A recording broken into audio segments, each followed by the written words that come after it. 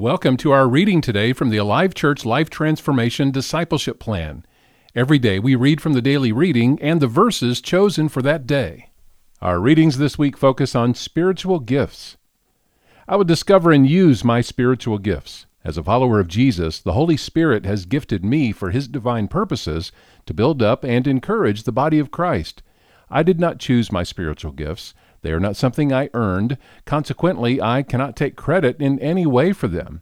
I am, however, responsible to prayerfully seek God's guidance in discovering and using them for His purpose and plan. When I use them properly, they serve the whole body of Christ. I will discover and use my spiritual gifts.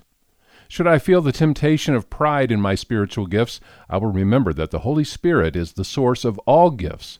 They are not a source of pride, but a blessing to serve the body of Christ with humility. Should I feel the temptation to be jealous of the gifts of other followers of Jesus, I will remember that the Holy Spirit alone is the source of all gifts. God works in and through all believers in different ways using our gifts. He has given me the exact gift I need to serve Him, His church, and the kingdom of God. Should I feel the temptation to be competitive with other followers of Jesus with my spiritual gifts, I will remember the Holy Spirit is the source of all gifts. The gifts God gives are not designed to divide, but to unify the body of Christ.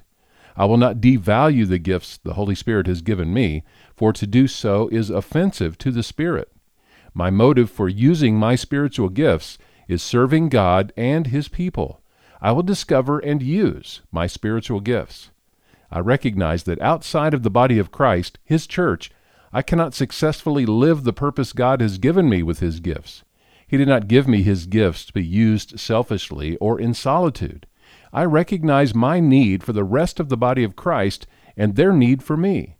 We are most effective when we use our unique and diverse spiritual gifts, working together for the sole purpose of the mission of Jesus.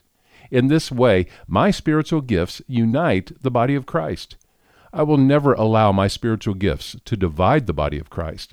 I will instead remain focused on the one thing that unites us all, Jesus. I will discover and use my spiritual gifts. Unity in the Spirit is our topic for Day 3 as we read this week about spiritual gifts. 1 Corinthians 12 through 13. The human body has many parts, but the many parts make up one whole body. So it is with the body of Christ. Some of us are Jews, some are Gentiles, some are slaves, and some are free. But we have all been baptized into one body by one Spirit, and we all share the same Spirit.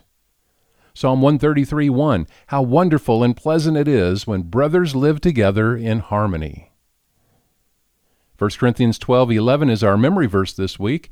It is the one and only Spirit who distributes all these gifts. He alone decides which gift each person should have.